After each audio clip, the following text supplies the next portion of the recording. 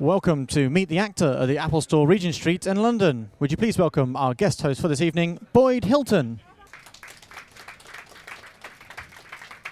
Thank you. Thanks for coming to this event. I'm very excited and honoured to be hosting it because we've got one of the great actors of our time here, and he's starring in an extraordinary new TV drama that starts tonight here in the UK on Sky One at 9 o'clock, if you want to rush home after this and watch it in full. It's called Critical. It's a medical drama, but I genuinely think it's one of the most extraordinary medical dramas I've ever seen, and hopefully you'll agree. Let's have a look now at the trailer for the show. A major trauma case needs a trauma team leader. Somebody coming in, isn't he here yet? It's good to see you. I've practiced all over the world. In the forces and civilian hospitals. I specialize in critical injuries. She's going down. Here, pressure. We're losing her.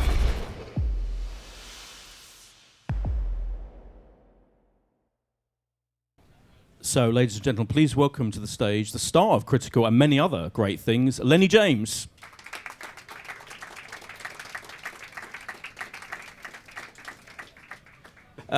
How are you? So this show, as I said, I think it is probably the most kind of realistic and intense, I think is the word I would use, drama I've ever seen, and dealing with this kind of medical situation. When you were first approached to star in it, what was your first feeling about the whole kind of concept of it, really? Well, I kind of said yes straight away just because it was Jed. Jed Mercurio. So Jed Mercurio, the Mercurio, writer, who wrote it. Who wrote And Line of Duty, yeah. which you starred the first Yeah, series and we first worked together on Line of Duty, and we hit it off. And I think at some point he had mentioned that he was going to do a medical drama, but he hadn't said anything more. So my first introduction to it was the scripts being sent and it being an offer. So I read it, but because of the nature of it, because the jargon is so strong, because the race kind of starts the minute the clock goes on. It's a script that I read more, I think, than any other script I've been sent, just because I didn't understand it, didn't know what anybody was talking about, didn't make any sense, and the guy I was playing wasn't in the first episode, so it was odd. But we should say he does pop up eventually. I do pop up eventually, but in that particular version he wasn't in the first episode. Okay. And so that was my first introduction to it. But once you get into it, the scripts are mesmerising, and I think that the final episodes that we've done, it has really translated that you kind of have as you say, you kind of have a physical reaction to it, a kind of visceral reaction to it, as much as you do, whether or not you're enjoying the drama of the piece. Because we should say one of the many unique things about it is it's told in real time. So every week there's a kind of extreme medical trauma case in this extraordinarily designed unit. Yes. in the show, and the story is told in that hour. Everything that happens in that hour is supposedly happening within an actual hour of how it would happen in real life. That makes sense. So yes, that's a big challenge, both in terms of writing these episodes and I presume acting in them as well. It is. Because, firstly, if you're in a scene, you're in a scene. There's no escaping. You can't, when it's on somebody else, you can't not be there. And the usual way that the process of us filming, particularly when we got into the operating theatre or when we were in resus and everybody is around the patient, and it's a bit like filming a scene around a table. I don't know if you guys know about filming scenes around the table. They are notoriously time-consuming because you have to do everybody's point of view to everybody else who's in the room. So even if it's 3 people around the table, that's a lot more time-consuming than just 2 people standing opposite each other. And so when it's in an operating theatre and people are moving in different directions and collecting different things and bringing different things, and it's incredible. We did, I think, 7 days on one operation, and for television, that's an exceptionally long amount of time. But also, we would do the acting.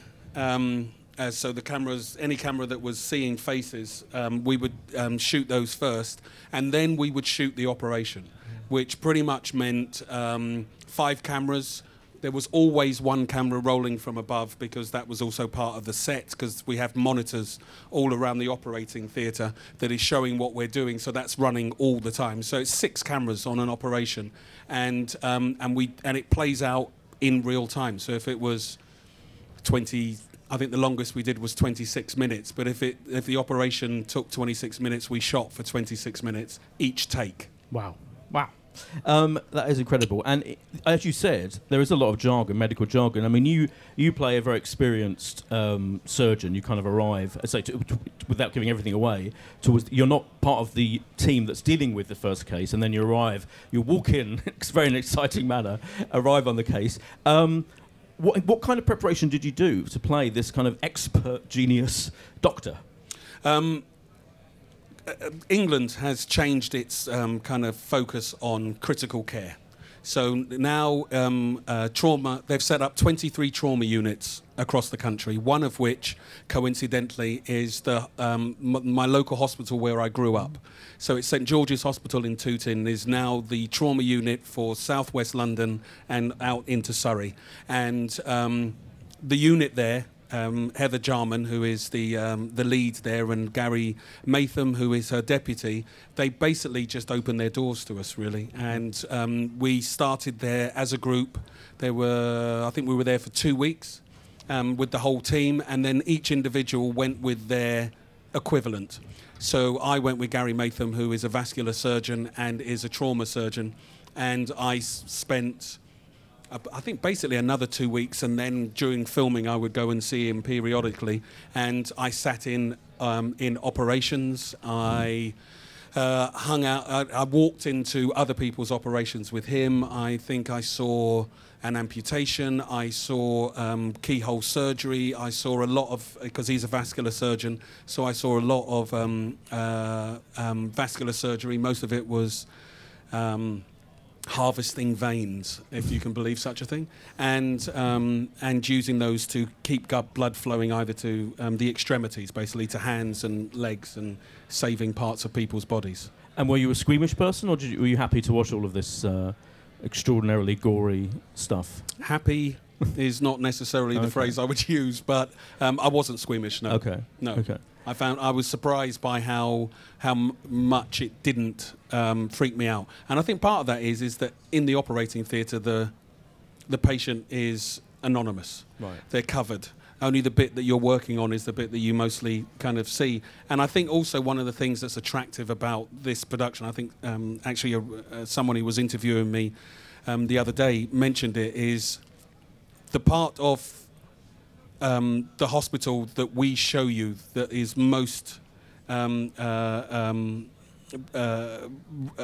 focused on in our story is a part that none of you will see. Because if you're in that part of the theatre, you're unconscious. And if you're not unconscious, then you're in a really bad way. Yes. So it's an operating theatre, and it's resus, and it's people with critical injuries. And although we play with the premise that we set up, it's pretty much hangs out all the way through. And did you find it, how hard did you find it to learn all of that jargon and to kind of, essentially, for the purposes of this series, become that doctor? I've never done as much homework on a gig as I have this. And I've been lucky in my career to kind of be learning new skills. I did a film called Among Giants, which was about men who paint electricity pylons. So I went and learned how to paint electricity pylons because we were filming on one of them, and we couldn't go up it without passing the what you needed in order to paint electricity pylons. So for about 4 months, I had a qualification to paint electricity pylons if the acting didn't work out. And I've learned to ride motorbikes, scuba dive, do all of those kind of things. But on this one, every evening there was homework. And the flat I was staying in, there were loads of bits of string hanging off of doorknobs and off of chests of drawers, where I'd be practicing my ties and all of that. And the way that you practice your sutures is on banana skin. So there would be kind of random bits of banana around my flat with bits of stitching in them. Nice. So are you now a trained surgeon, effectively? Could you... I am, apart from the whole knowing what I'm doing. Oh, okay. All right. Apart from that, I am probably the best surgeon in the room. Yeah. I bet you are. In terms of, I mean, obviously we should say not only do you get to see this An Extraordinary Case every week told in real time, but it is also about characters, and it's about their ongoing lives, and your character particularly we get to know over the period of time. Were you kind of aware of how cleverly, really, the writer was weaving that in? Because we should make clear you're watching this case, and at the same time you're kind of getting to know the characters. That's a pretty tall order, isn't it, for a drama to kind of... I mean, Jed Mercurio, the writer, has set up quite a restrictive storytelling. That's the word I was looking for. Yeah, area to play in, because you're only seeing the hour, and this group of people only come together when there is a critical injury. Right. The rest of the time, the anaesthetist is in a different department, and everybody's in different departments. They only come together for this hour. And I tried to describe it to somebody, and it's as if you're taking a train every morning into work, and every morning when you take the train, you sit in a particular seat, and a particular person sits opposite you, and you share your lives as you're doing it. But it's only on the length of that journey going into work. So whatever happened to him or her the night before, you only share it on that train journey in. And critical is that train journey, except the train journey is the golden hour, the most important hour in critical care, is that 1 hour where these people come together, and the relationships they have, the friendships they have, the new love affairs that are going on, old relationships that are being reinvestigated, all of that happens over the 1 hour where you're trying to save someone's life. Exactly. Just to give you a kind of more of an idea of what you're going to be watching and of the show, we have got this kind of montage. Let's have a look at this. What exactly do you mean when you describe yourself as a trauma surgeon? What I mean is I've practiced all over the world. In the forces and civilian hospitals, I specialise in critical injuries. You're a bull in a china shop.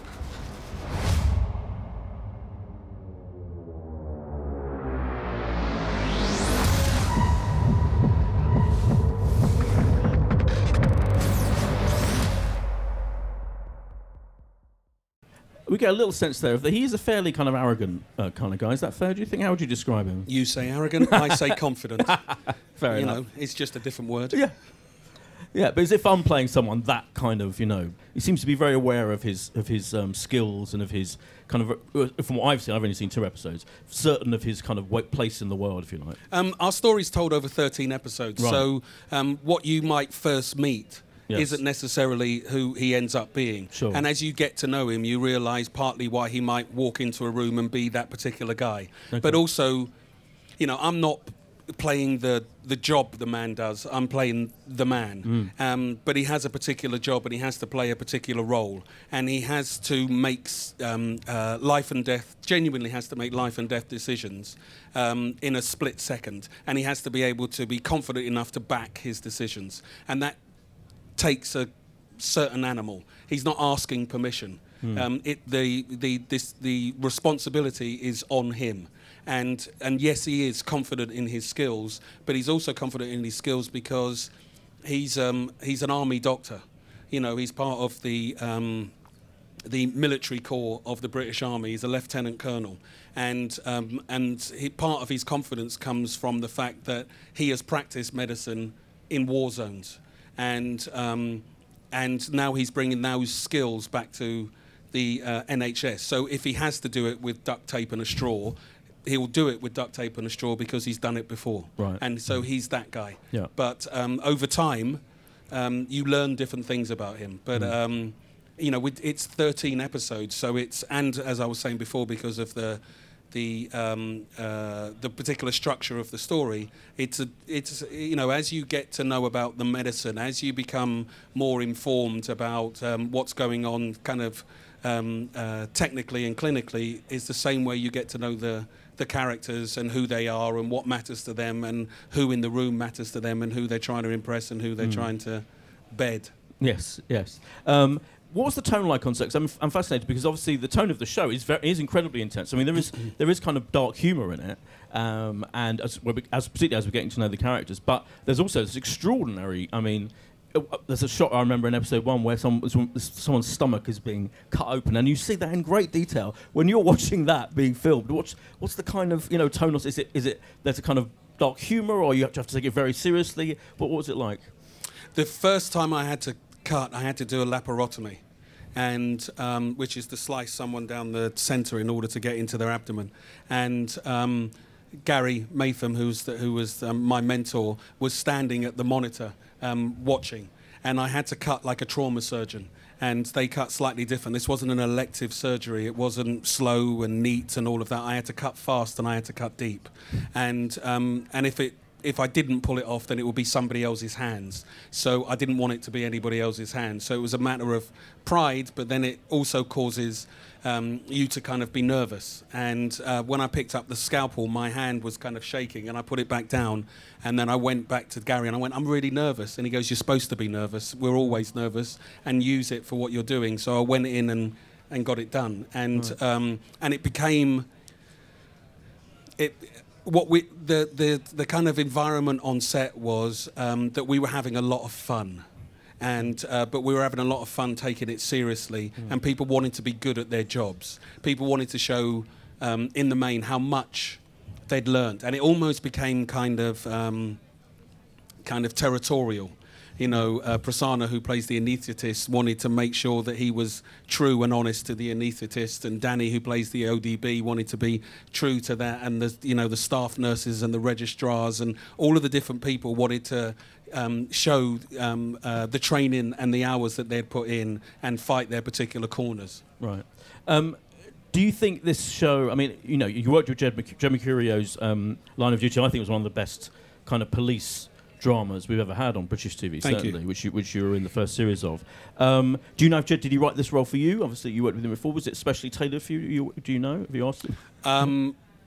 I don't know if he wrote the part for me. I do know that once it was written, he didn't want it to be anybody else. Right. And what do you think is so special about his writing? Can you pin it down? Can you kind of...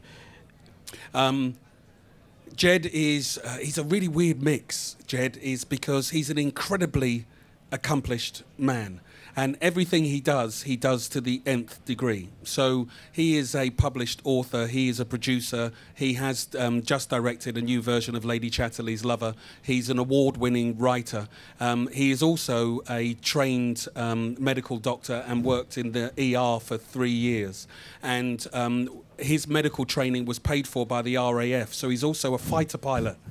And so he doesn't do anything by half. Right. And he's meticulous in his research, but he's also incredibly kind of open to other people's input. He's not a megalomaniac. He's not... In fact, he's always kind of including himself out of situations. He's always kind of going, no, if you think that, then that's really... He's incredibly open and welcoming. And but he does the work. He always does the work. He never leaves a question unanswered.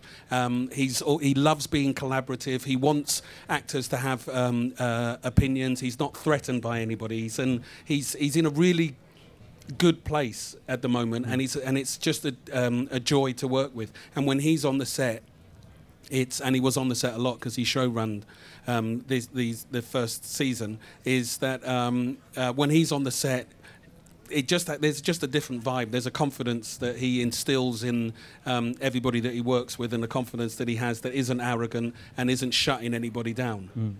I think this feels like, along with Line of Duty felt like a very, very pacey, thrilling kind of, I would say, American-style piece of drama in the sense of the boldness and ambition. And this again feels even more like a kind of huge, big project. Yeah. Is that do you agree with that? And do you think, like TV, almost this feels like an example of a bit of a golden age of TV, and that TV is possibly where it's at in terms of roles for actors and kind of in-depth, long-form stories being told?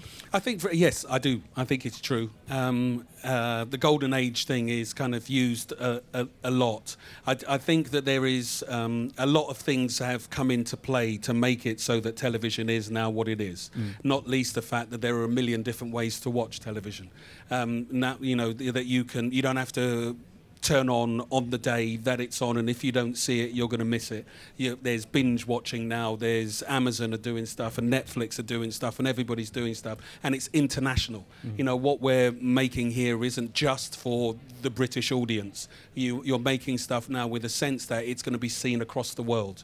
And that's kind of what has made television golden, because it's meant that people invest in it, and by investing in it, it means that the talent comes to it, and because the talent comes to it, more risks are taken, and because there's so much stuff being made, people are looking to tell stories in a different way. And Critical is an example of that. We're trying to push the boundary. This is grown-up television for people who don't want television to patronise them anymore. Do you think? Would you like it to be a kind of, if it does well, hopefully it does well, a kind of long-running thing that you could, this could be the next few years of your life? Are you prepared for that? I am prepared for that. I'm also signed. Good. So good. I don't really have much choice. Excellent. But also, it's absolutely. There's a lot more story to tell, and and I'd like to take this character a little bit further. We should mention, I'm sure that a lot of the audience here are very aware that you're in a little show called The Walking Dead. Yeah, as tiny well. little thing that no one watches. Yeah, and you've recently brilliantly come back after a few years away. Thank God. Everyone's very excited about it. I'm always amazed. You must be amazed by how that show is pretty much the biggest thing in American TV right now, isn't it? Yeah, it is. It's phenomenal. And I don't know that everybody knows it in the same way, because American television gets huge amounts of viewers. Yeah. But The Walking Dead is on a free cable channel, and which historically they don't get huge viewing figures. Yeah. I mean, a lot of the shows that we think of as big American shows like The Sopranos and Breaking Bad and Mad Men and 6 Feet Under and all of those things, they historically did not get huge viewing figures. Yeah. I think on its best day in the last season, I might be wrong, but The Sopranos got close to 2 million. Yeah. On their last, on the first episode of the new series on The Walking Dead, it got close to 26 million people watching. Yeah. It is the only records it has left to break are its own. It's phenomenal, and it takes everybody by surprise. So why? Why do you think it's done so well? I've got no idea, and also what's more important, I don't want to know. No. I don't want to. If I ever walk back onto the set of The Walking Dead, I don't want to be in a situation where I kind of go, I know what works, and so I'm just going to keep doing that. Yeah. I mean, I think it's a happy accident. And again, I think it's a lot of people working at the top of their game and investing in their story, and it reaches people, it touches people. And a lot of British acting talent, obviously Andrew Lincoln, the main role, but David Morrissey was in it as well. Yourself, was that that must be lovely that you'll get to kind of hang out with British people making this amazing, massive show. It's very weird. He's going to hate me for telling you this story, but Andrew Lincoln, when he's soon as he gets off the plane, they film in Atlanta. As soon as he gets off the plane, he's American. Right. So his whole time when he's talking to anybody, whether the cameras are rolling or not rolling, whatever's going on, he stays in the accent all the time, to the point where the last time I was back, it was his birthday, when I went back to do an episode called Clear. And it was his birthday, and he got a birthday present from the crew, and he said, I'm going to respond to you guys now as Andy. And he did it in an English accent. Wow. And there were about 5 or 6 members of the crew standing around me who went, Andy's English? Really? My God. And so because he was in it, and Clear was an episode where there was a lot of work just between me and Andy in a room, I tried to kind of stay in the accent. So you've got 2 English guys on an American film set speaking to each other in American accents. And at one point we went outside and we're just kind of chatting, and he was kind of going, so you seen any football recently? And I went, yeah, no, I can't do that. If we're going to speak about Spurs and Arsenal, we have to do it in English accents. I was going to mention, because you are a Spurs fan. I am, and he's an Arsenal fan. Yeah, I'm an Arsenal fan as well. I just want to make that clear. Yeah, sorry. Okay.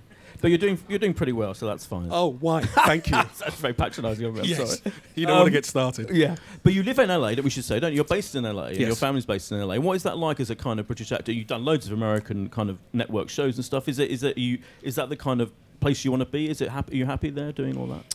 I'm there for all the reasons that you go to LA, which is the horizons, the opportunities are different, and it happened because I was doing a show there. The first show I did in America was called Jericho, and we just shoot for a huge amount of time. You shoot for, I think we shot for 9 months of the year, although Critical was the longest shoot I've done because that was 10 months of the year. But and it was a long time away from my family, and because I was contracted to do it after the first year, we decided to base ourselves there. And having based myself there, work has just come in that at the moment has just kept me there. So I like it there. I love the sea, I love the weather. And I like my spot that I've got there, and if I can come back and do things like Critical and Line of Duty, then it feels like I've got the best of both worlds, really. And for the work that I'm doing in America, I kind of need to be in America to be able to walk into the rooms. Yeah, right. Do you hang out with a lot of expat British actors there? Is that what you do, or you? It's pretty much like it is here. They end up being just friends that you make through your kids. Yeah, really, right. And there are a few actors that that I've met out there, but I don't want to move to America and be isolated. So I got a lot of American friends, and have made a concerted effort to be involved in the country that I'm living in. Do you keep in touch with British culture? Do you watch British TV? And I do actually. When I first moved over there, and I had to set up the house for when my family moved over, I got 4 beds, a television, and whatever service I could get so I could watch the football. And that's all I had. So they were very happy when they arrived. It was literally an empty house apart from 4 beds and a TV and a little stool that I could sit on so I could watch Spurs. Fair enough. I want to mention you've written in the past. You wrote a great TV film years ago, set in a kind of about children in care. Yes, which I think was very kind of. I remember it being incredibly powerful.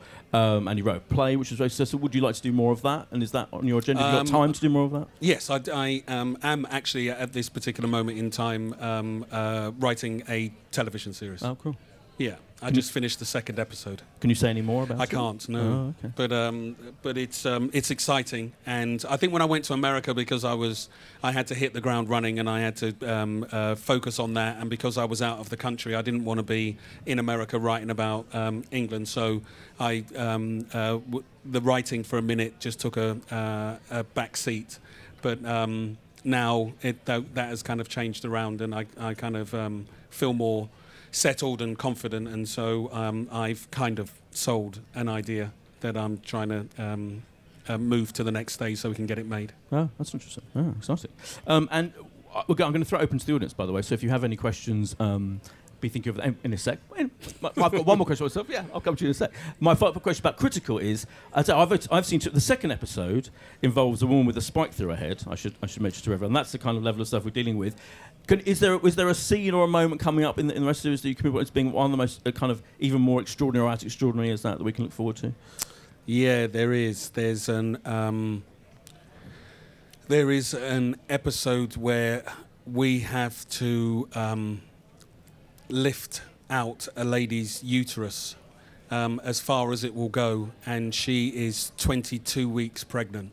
Okay. And I need to get behind her uterus in order to remove something that is causing her distress. And everybody in the room wants to save. Protocol is you save the mother, not the baby. And I want to save them both. And so I'm arguing with people across the room. But also, I love the scene because there are personal stuff going on across the room, and it's the moment when it reaches its kind of zenith in a way, and it all happens within a situation with the people who are making the decisions and are arguing about the decisions are arguing about the clinical aspect of it, but they're also arguing about the emotional aspect of it. And there are 3 sets of hands in this lady's belly, and the climax of it really is about the ticking clock, and to the extent that one of the people in the room is counting down, is literally going, you've got 10, 9, and I've got to get in there and do what I've got to do within the time that this guy is counting down. And it was lovely to play, and I've seen the scene, and it works really well. Oh, fantastic. What episode is that in, do you know? I think it's episode 7, but I won't be wrong. Cool. That's something to look forward to. 5. It's episode 5. Episode 5. There we go. Episode 5. So yeah, let's throw it open to the audience. The guy in the middle. We've got microphones so we can all hear you. And the first goes right in the middle there, just to test the microphone. Oh, there we go. There's one on its way. Thanks for being here today, first of all. When you started off acting, was there ever a moment when you said to yourself, "Hey, I'm pretty good at this. I could probably make a living doing this"? And if so, what was that moment? I don't think that moment's arrived yet, but there was. I went to an all-boys school, which there was no unifying thing in my school apart from sport. And you were kind of defined in my school by the fact that you had made the team. And it didn't matter. We played loads of sports. I mean, I don't think there was a sport you can name that we didn't play at school or didn't have a team. So everybody had an opportunity to make the team. And after I did my first play, the director of the play stopped me one evening after a performance halfway across the road and said, "Are you going to do this again?" And I said, "I'm not sure." And she said, "I think you should. I think you can." And it was like she was saying, "You're good enough to be on the team." So, well, that's how I took it, really. And that's why I did a second play and then just carried on doing it. Thank you. With regards to your acting career, have you ever found you've had moments where, perhaps when you were first starting out, where you thought to yourself, should I carry on, should I not? Because you're not going to get acting roles all the time, and sometimes you play mental games with yourself thinking, is this the right decision that I've done? How have you kept yourself going in the sense of from where you once were to where you are now? I've been very lucky, I have to say, and I've kind of worked continuously, or there's been the possibility of work, and so I can't, in all honesty, talk about the sense of I'm not. The longest period of unemployment I had was I think 5 months when, and that was quite recently when I first moved to America, and so I'm very aware of how lucky I am in a business where at any one point 96% of the people who do what I do are unemployed. So and I am aware of my luck and the effort I put into it, but it was partly why I started writing, because of my fear of unemployment, and if somebody else wasn't. If I wasn't gonna, one of the best pieces of advice I got when I first started acting was an older actor who said to me, "Make sure you can do something else," and that's what I decided to do. I love the business of telling stories, so I figured if I could write, or I could try to write, then that was I could do it another way. But I was always expecting someone to tap me on the shoulder and go, "Mate, time's up. Move aside." But so far I've kind of kept ahead of the Scooby-Doo hand. Thank you. And final question from the front row. Can you tell us something about you that no one knows? Oh. Good one. I can do the Rubik's Cube in under a minute. Wow. Have you got one on you? Can you? No? I'm not going to prove that. Oh, damn. Okay. Yeah, I can do the Rubik's Cube. That's amazing. Oh, thanks. Self-taught. A great last question. That must be helped with the surgery in Critical, maybe. I don't know. It shows you how dexterous you are with your... Yeah. Didn't hurt. Okay. So you've got about an hour and 50 minutes to rush home. Or even 2 hours and 50 minutes. 9 o'clock, Sky One. Critical starts tonight. Everyone should watch it. It is absolutely fantastic. Extraordinary series. Thanks to you all for coming. Thanks for your great questions. And thanks to Lenny James. Thank you.